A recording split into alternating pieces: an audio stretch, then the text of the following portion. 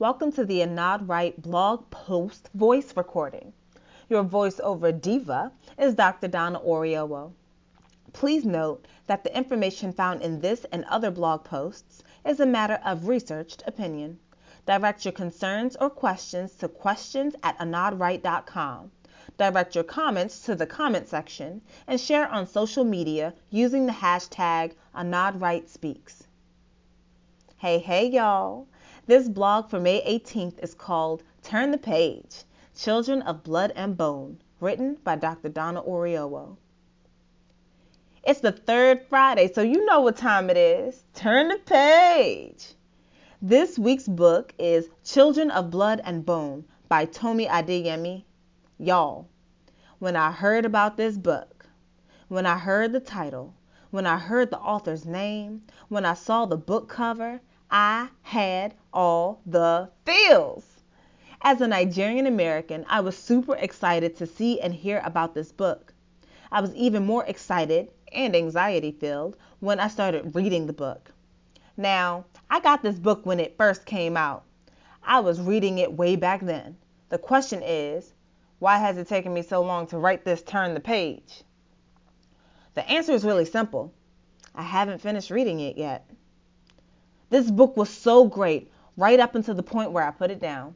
That's why it's taken me so long to write this review in relation back to mental and sexual health. I figured since I didn't finish the book, I shouldn't review it. But since I am grown and I can do what I want, I'm reviewing this book. Why I stopped reading. Basics on being an introvert. Now, let me tell you why I stopped reading. I'm a book lover by nurture and nature. Psychologists and other mental health professionals generally talk about nature versus nurture as a competition of what makes you into the person that others meet and experience. For me, I know that my reading is a product of both. Some people would never believe it, but I am an introvert, generally shy, and slightly misanthropic. These things gave way to my mother taking us to the library for the first time. I loved it. I loved the idea of buying books temporarily like you own them and bringing them back for a perpetual exchange. I loved that you could read in the library without anybody scolding you to make a purchase. I loved that libraries were a quiet place where generally talking is discouraged. When you are an introvert, constant social interaction can be very draining. Being an introvert does not mean that you are not good or great at social interactions. It does not mean that you are necessarily awkward or that you must be shy. I am generally shy, but not because I'm an introvert. It simply means that you require time alone to recharge your batteries. Knowing myself has been part of my journey. My introversion and proclivity to reading gave me many opportunities for self-reflection. As such, I learned that I don't like surprises. I like being in the know. Not knowing can cause me to experience some low levels of anxiety. I noticed it more with certain types of books, TV shows, or movies. You see, I learned that there is generally a script people follow when writing entertainment pieces. When they fail to follow that general formula, I start feeling slightly anxious and wonder where this is going. I stopped reading this book because I was getting slightly anxious, but not about the content. I love the general direction of the book. And I may or may not have skipped forward to the end to take a small peek at the literal last 2 pages. My real problem is that I remembered how books and movies can work. They give you something good or great to start, then they leave you hanging for a year. This book will clearly be part of a series, so I needed to stop. I was reading it way too fast, and there is no second book coming yet. Have I not suffered enough? Why should I now wait for this book on top of waiting for Game of Thrones and the second Infinity War? I need someone to cut me some slack. Either give me the TV show or movie or give me the manuscript of the next book. Knowing that there was no next book to fully resolve some of what was brought up in this book stopped my reading. It caused me a bit of panic. I was reading way too fast for a sequel that isn't coming for a year. I needed to slow down. Mind you, I will finish the book just as soon as I'm sure of the date for the release of the next book, maybe even earlier. The book and real life parallels. This book for me had such beautiful resonating ghosts. It has the ghosts of fears that have not come to pass, but it has been pondered, if only by white folk. Allow me to explain. The idea in Children of Blood and Bone is that the monarchy has taken magic away from everyone and has been ruling with oppression ever since. Magic wielders have been killed, and those who would grow to have powers are heavily oppressed. They are called maggots and treated as second-class citizens, easily identifiable because of their white hair. They are more likely to live in poverty, as are those who would continue to associate with them closely, family included.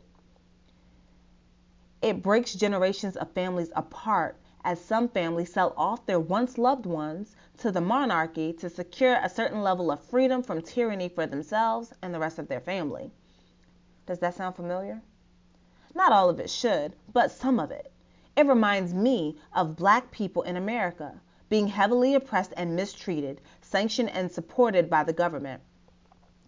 As the maggots of Tomi's book are known by their hair and are systematically oppressed and degraded accordingly, so too are Black people living in America and other countries around the world. There is generally a correlation between melanin, texture, and opportunities. The darker you are, the more visibly kinky your hair, the less likely you are to have opportunities. The other ghost for me was basically how the monarchy lived in fear of the maggots, hoping they had crushed them thoroughly, financially and mentally, emotionally, to avoid an uprising. Then they discovered that one of the artifacts that gives magic was intact.